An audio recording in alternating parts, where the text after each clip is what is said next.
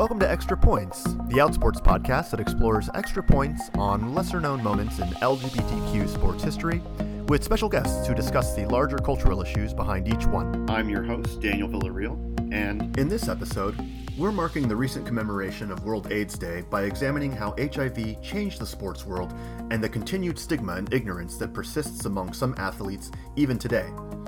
In the first half of the show, we'll discuss some ways that HIV collided with the sports world. And in the second half, we'll speak with Aaron Butler, Deputy Director of Prevention at the Cascade AIDS Project, about why we don't hear about HIV in sports as much. And then we'll discuss the likelihood of HIV spreading in several hypothetical sports scenarios. But I'm going to start this episode by doing something a little bit different, and that's talking about myself. I'm a recreational wrestler, and once, when I was wrestling another dude, he told me that he'd never want to wrestle an HIV-positive opponent. When I asked him why, he said he worried that a competitor's sweat, their spit, or their bloody nose might possibly expose him to the virus. He said he wouldn't even share a cigarette or a glass of water with an HIV-positive person, and I was kind of shocked. Now, don't get me wrong, sex education in our country sucks, and even today, nearly 40 years after the start of the epidemic, there's still plenty of ignorance and anti-HIV stigma. A recently released survey by the Merck Pharmaceutical Company found that 28% of HIV-negative millennials in the US avoided hugging, talking to, or even just being friends with someone with HIV for fear of catching the virus. So, being an armchair sex educator, I didn't shame my wrestling buddy for his ignorance. I just reassured him that in nearly a decade of writing about HIV and other sexual health issues, there were no documented cases that I knew of where HIV had been passed on through competitive sports, and that it was certainly safe to share a cigarette or drink water with a positive person. But his comment got me thinking, if he thought this, surely countless other people had similar misconceptions, and were probably discriminating against HIV-positive people under the fear of protecting themselves. And if it was this bad now, imagine how it must have been when the virus first hit in the early 80s. So I began researching the topic, and I was surprised to find only one book on the topic of HIV in sports, one that was published in 1999, long before PrEP and widespread knowledge about how undetectability makes it virtually impossible to transmit the virus. So any aspiring writers or historians out there, there's a book proposal for you. Also, these days, there seem to be few experts who focus specifically on HIV in sports. But maybe that's because the professional sports world seemed to handle the issue quite sensibly when Magic Johnson came out as HIV positive back in 1991. The NBA didn't ban him or other athletes with blood-borne diseases like AIDS and hepatitis. Instead, athletic associations universally adopted sanitary procedures for handling open wounds and spilled blood, removing bleeding players from the field, and using gloves for cleanup and treatment. Early on, researchers also ruled out sweat and saliva as agents of transmission, partly because millions of interactions had occurred between HIV-positive people and their family members without any new infections. In 1990, the American medical journal The Lancet mentioned a report of a possible transmission between an HIV-positive and an HIV-negative soccer player in 1989. 2 months after their collision, the HIV-negative player seroconverted.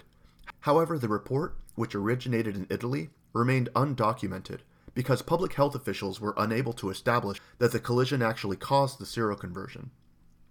In 1991, the American Academy of Pediatrics recommended that schools educate athletes about HIV and how it could spread through sexual activity and needle sharing during use of anabolic steroids.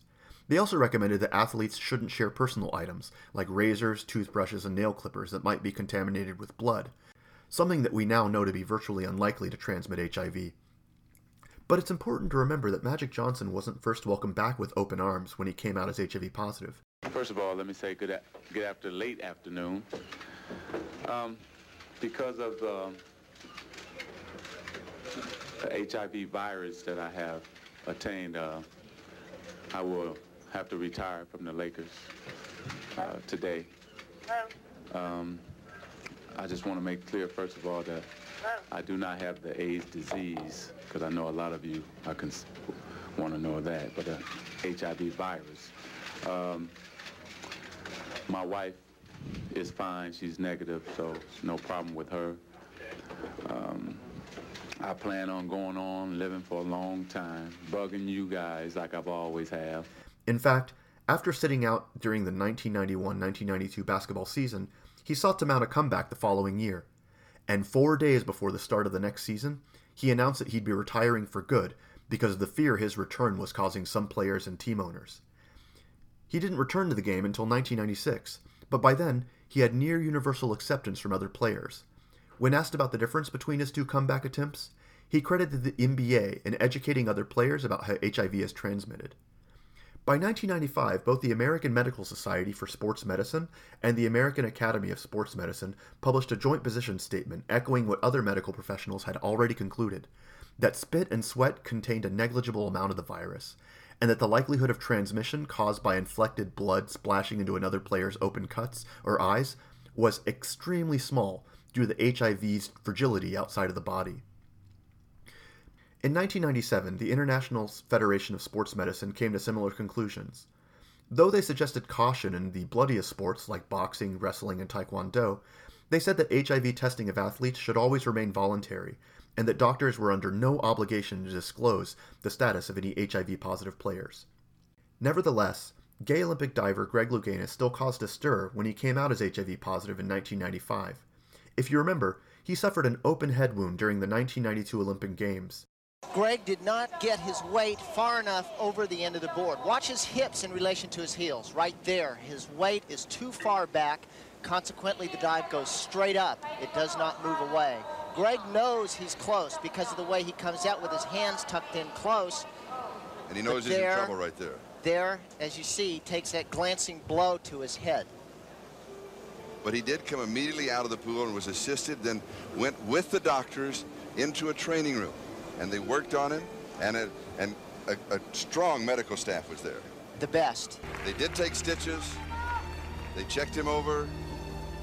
The decision has been made. He will continue in the competition. And at the time, people thought it was great that he continued to dive in the competition. But after coming out as HIV positive 3 years later, many commenters accused him of recklessly exposing people to HIV, even though his blood was cleaned up with gloves, and the medical community knew that HIV couldn't survive in water. A New York Times story in 1999 found that only one school district in all of the United States had instituted a policy forbidding HIV-positive players from competing in sports. This was the Poudre School District, and it gained national attention and was considered to be, by experts, completely uninformed, discriminatory, and likely to encourage people not to get tested for the fear of being excluded from sports. The New York Times story said that players that refused to play against teams with HIV-positive competitors effectively forfeited their matches, granting victories to HIV-positive players and their teams. Banning HIV-positive players during the early 80s and 90s didn't even really make any sense as a prevention strategy because a person could have HIV for a year or longer before it even showed up on HIV blood tests at the time. No state laws required HIV-positive players to declare their status, possibly because it could have run afoul of the Americans with Disabilities Act. But despite the role the sports community played in educating athletes and the general public about HIV, a number of openly gay athletes still died from the disease. There was Jerry Smith, a former Washington Redskins player, who died of HIV on October 15, 1986. Tom Waddell, founder of the Gay Games, who died in July 1987 at age 49. Gay Formula One racer Mike Butler, who died in 1988. Race car driver Tim Richmond, who died in 1989 at the age of 34. Andrei Nepola, a gay Czechoslovakian Winter Olympic skater and world champion, who died in 1989 at the age of 38. Gay Canadian skater Robert McCall, who died at age 33 in November 1991. Gay tennis pro Arthur Ashe, who died of AIDS-related pneumonia in 1993 at the age of 49. Gay British figure skater John Curry died in April 1994. Glenn Burke, the first Major League Baseball player to come out as gay while playing, died at age 42 in May 1995. Gay ice figure skater Robert Wagenhofer died on December 13, 1999 at age 39. It's worth mentioning that a handful of gay HIV-positive athletes also survived, like Greg Louganis. There's also Roy Simmons, the gay NFL player who's still alive today, gay figure skater Rudy Galindo, who was diagnosed in 2000, G. Wallace, the gay Australian trampoline gymnast, who was inspired by Greg Louganis to come out as HIV positive in a letter to the Sydney Star Observer after 2012. It's been a while since a major sports figure came out as HIV positive, barring the recent coming out of Welsh former rugby player Gareth Thomas, who only came out in September 2019 after a tabloid threatened to out him first. But sports continues to educate others about HIV around the world. Both the Olympics and the United Nations AIDS program see sports programs and activities as a way to provide a platform for education, breaking down stigma, providing a place for safe, supportive team environment for those living with HIV, using sports activities as a point of access for confidential testing, counseling, and other health services, and using sports' high media profile, its celebrities, coaches, and spokespeople to promote messages about HIV and serve as role models for attracting funding and support worldwide. Today, you can even see sports events specifically dedicated to raising awareness and fundraising for HIV, including simple AIDS life walks and the more strenuous AIDS Life Cycle, an annual 7-day, 545-mile bike ride through coastal California. We're going to take a small break, but when we come back, we'll continue our conversation. We hope you'll stay with us. In our next segment, we'll be speaking with Aaron Butler, Deputy Director of Prevention at the Cascade AIDS Project, about why we don't often hear about HIV in sports these days, and the likelihood of spreading HIV in several hypothetical sports scenarios. As far as Aaron knows, there have been no documented cases of anyone contracting HIV through sports, and if there had been, he thinks we would have heard about it, specifically because such a story would have been big news and confirmed people's worst fears about the disease. Aaron believes there are athletes with HIV currently playing in high-level professional sports, but that the continued atmosphere of anti-HIV stigma and ignorance about transmission likely keeps them from being publicly out about their status. Here's our conversation, but Aaron wanted to preface their comments by emphasizing that while they're a longtime HIV prevention educator, they're neither a medical doctor nor a healthcare provider. My name's Aaron Butler. I'm the Deputy Director of Prevention at Cascade AIDS Project in Portland, Oregon, and I've been working in HIV prevention and care since 2009, so just about ready to hit my 11-year anniversary. No idea how it's been that long. And I've done this work with a variety of communities, youth, adults, LGBTQ folks. So there's no specific CEUs accreditation for anyone in HIV knowledge per se. However, anyone working the HIV field is a very narrow one, as you can imagine. So to be able to do HIV testing, you have to go through certain training, which can vary by state. And I've done this in a couple of states, so I've had that experience. But the other reality is over the last 10, 11 years has been a revolutionary time in HIV treatment and prevention. 10 years ago, there wasn't a medication people could take to prevent HIV, and that is definitely a real thing now. Things around undetectable. So to be effective in this work and to receive funding and then to be doing good work in the community, you have to be up to date on things, whether it's going to conferences or doing webinars. Because if you get out of date, it's in a weird way, you get out of business. You're not going to keep doing this work. So a lot of it is making sure that we are getting the most up-to-date, accurate information from the Centers for Disease Control. There's also a variety of other educational resources specific to HIV and AIDS, called the Edge Education Training Centers, which they have a number of those throughout the country. And personally, I have a master's in social work. So there you go. There's a whole lot of noise. No, that was great. That was actually, you completely qualified yourself as someone that we should take seriously and should listen to. Right. So that's awesome. Yay. In my research, I found that there were some things written about handling HIV in pro sports kind of around the late 90s. And then all writing on that just kind of seemed to stop. In fact, I couldn't find a single expert or online documents from the US in the modern era, the last 5 or 10 years, that specialized on sports and HIV. Why do you think that might be? It's fascinating that, I'm definitely guessing here, but it's in all likelihood, a couple things happened. So first of all, it took us a while to really understand HIV, although we are still trying to understand HIV in many ways. In fact, some of the really fascinating things about HIV is that in us trying to learn how to combat HIV, we have learned more about the immune system than we ever knew, and has helped lead to treatment in cancer and other immunotherapies. It's kind of crazy as you learn about what we didn't know about the immune system before HIV. So understanding really how HIV is transmitted, even though there was definitely a growing understanding in the 80s and early 90s, really truly understanding what that was, as well as, quite frankly, the most important fact around that time period you're talking about is there was really no true treatment for HIV until about 96, 97, which was when the first effective antiretroviral therapies came out. And prior to that, the treatments were not super effective and had very difficult side effects.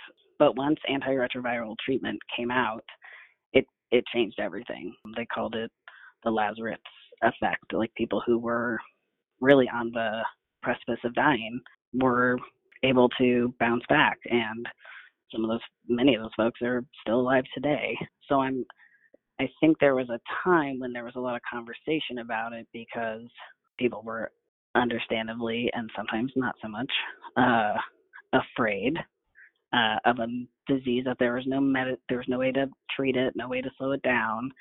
And the other thing is, the more you understand about HIV, the more you realize if you are approaching sports medicine, let's say, and athletics with the mentality of universal precautions, meaning like any kind of medic would be using gloves and being mindful of exposure to any bodily fluids, not reusing needles between different athletes, which if you were, you have other problems. But once you understand how HIV is transmitted, the any risks around athletics would really be the same approach you use for any other communicable disease. And honestly, the reality is there are a number of other communicable or infectious diseases that I would be far more concerned about in the course of athletics than I would be as far as like HIV would be so low. Like something like hepatitis C, which it's something that can like live on the surface for 21 hours. And I also, part of me just wonders if some of that reason is a lot of the trajectory around feelings and reactions around HIV, and I would say panic. It feels like a lot of that has also been in line with a change in mentality and feelings around LGBTQ folks. You actually raise a really good point that I hadn't even considered, that some of the fear of HIV might not have actually been about the virus itself, but might have been about the way that it seemed as foreign and as unknown as gay, lesbian, bisexual, and transgender people were to others at the point that it reared its head. I mean, what is hard looking back is that HIV never needed to necessarily become quite as widespread as it did. I mean, I don't know if it's a guessing game because it really was a different kind of virus than we had dealt with before. But the reality is it affected people that our country and culture really didn't value. They called it back in the day the 4 H's, which is homosexuals, Haitians, heroin users, and hemophiliacs. Like, let's just list the people that America really didn't prioritize. And in many ways, one could argue don't to this day. Like, you see the trajectory of the epidemic over time, and it's a really fantastic commentary on where we are failing as a country and as a culture and who we're supporting. So okay, so we know that HIV, it doesn't live for a long time outside of the body, and that it's primarily transmitted through sex and needle sharing. But the CDC website says that biting and spitting and flying saliva all have a, quote, negligible risk of spreading HIV. Does this mean that it's possible to spread HIV through these routes, and that maybe people should be worried about if someone spits on them or if some random person bites them? Or should people worry about this? I would say no. I have 100% confidence it is like the lowest of the low of anything I'd be concerned about. And the reason of that is 5 different things have to happen for somebody to even possibly be exposed to HIV. Like you said, once HIV is out of the body, it's like, I joke, it's like the Wicked Witch of the West. Like it just melts instantly.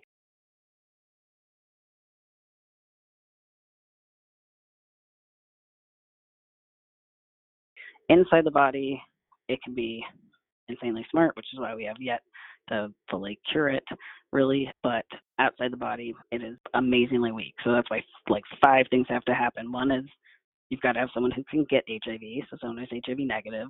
One is someone who's HIV positive, who can transmit it.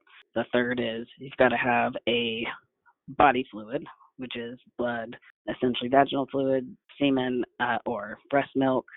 People sometimes also add in anal fluid. Then you have to have an activity to transmit those things, and you have to have an entry point. So when it comes to something like saliva, I'm assuming the reason the CDC says negligible is because technically there is some very trace amounts of HIV in saliva, but the data has consistently shown that it takes anywhere from a gallon to multiple gallons of saliva that you'd have to consume before you would ever be at risk for just being exposed to HIV.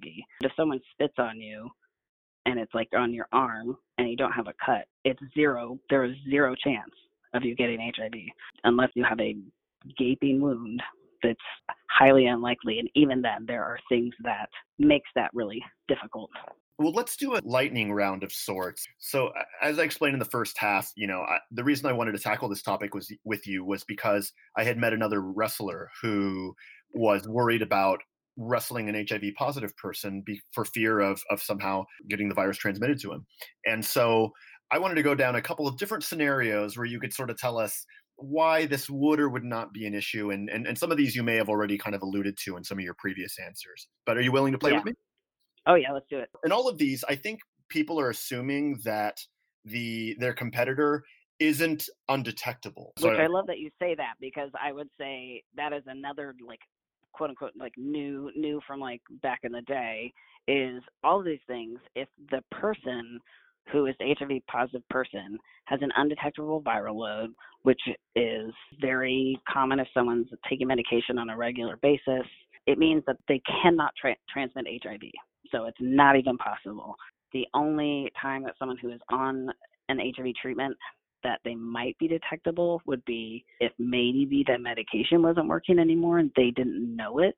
They test people pretty frequently, so it's unlikely. But even if, let's say, that did happen, they get tested frequently enough that we would be saying it's not undetectable, but it's just one niche above it. It's such a tiny amount. So just because someone has HIV, the virus, it multiplies in the body, but the HIV medication pretty much inhibits that ability. So number one, if an athlete or of any sort were to suffer a serious injury on the field where lots of blood poured out of, say, a compound fracture, which is where the bone kind of goes through the skin, would the blood on the ground or the blood spraying in the air possibly transmit HIV to? Extraordinarily highly unlikely, personally. Well, one, if it's spraying on the ground, it has to get in contact with someone who's HIV negative, and then that person has to have some opening available for that blood to land on. So if we want to be the devil's advocate and say, yes, I'm a person, I jumped in there, I don't have gloves on, I'm saving this person's leg or life or all the amazing, and my hands go right in there and I had a paper cut leg. So there is a possibility, and the possibility that someone who is exposed to HIV actually gets HIV. We actually don't know what the rate is of people who are exposed to actually then end up with HIV, because that would be an extraordinarily of let's expose these people to HIV and see how many people.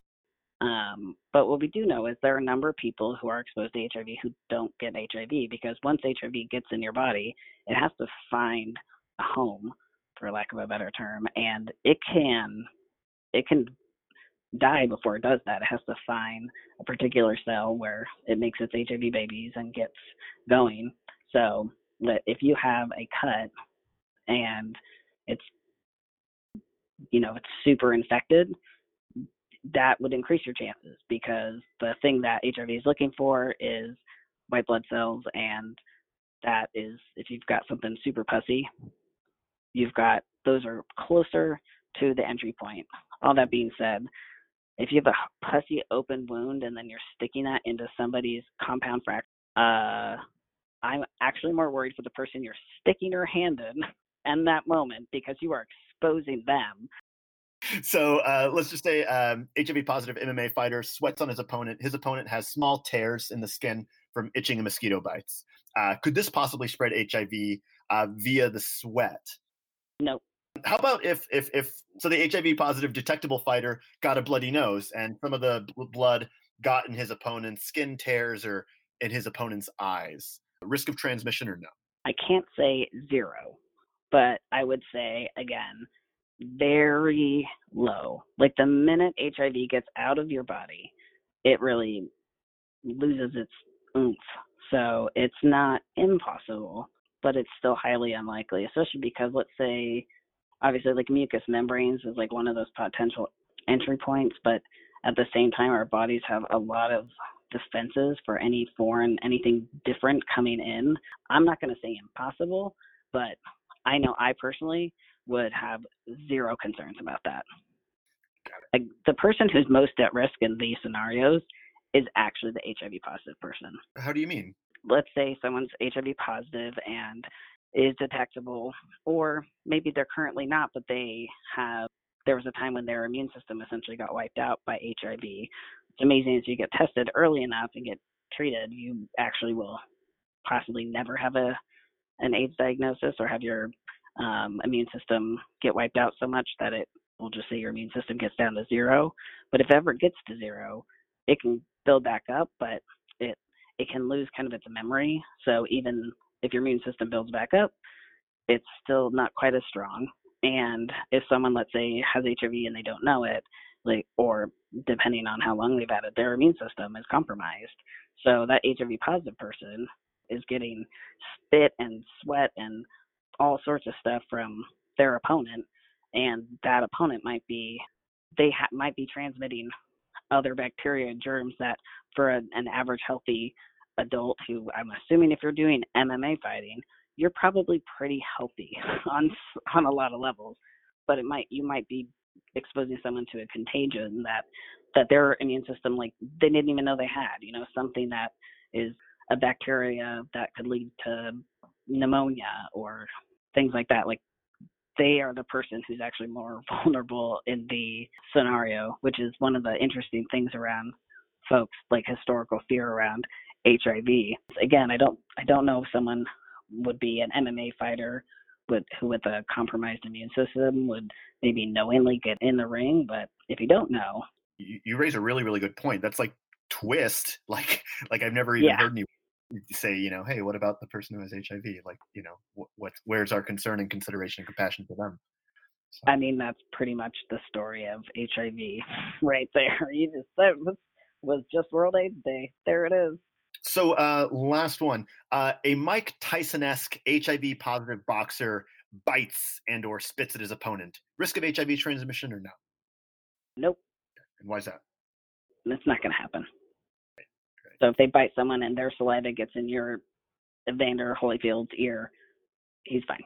I mean, he's missing part of his ear. That's messed up. And there's a whole other bacteria that can exist in the human mouth. Ugh. But HIV, not in your top 100 worries in that moment. In our later conversation, Aaron mentioned that anyone potentially exposed to HIV could avoid seroconverting by taking post-exposure prophylactics, or PEP, a month-long treatment of antiretroviral medications that must be taken within 72 hours of possible exposure. He also said that he felt that the current precautions taken by the sports world to avoid HIV transmission seem sufficient, and that, considering this, he sees no reason why HIV-positive athletes should be required to disclose their HIV status to sports officials. That's all for this week. I want to thank my guest. The Extra Points opening theme came from bensound.com. I'm Daniel Villarreal, and this has been Extra Points. We hope you'll join us for the next installment. Until then.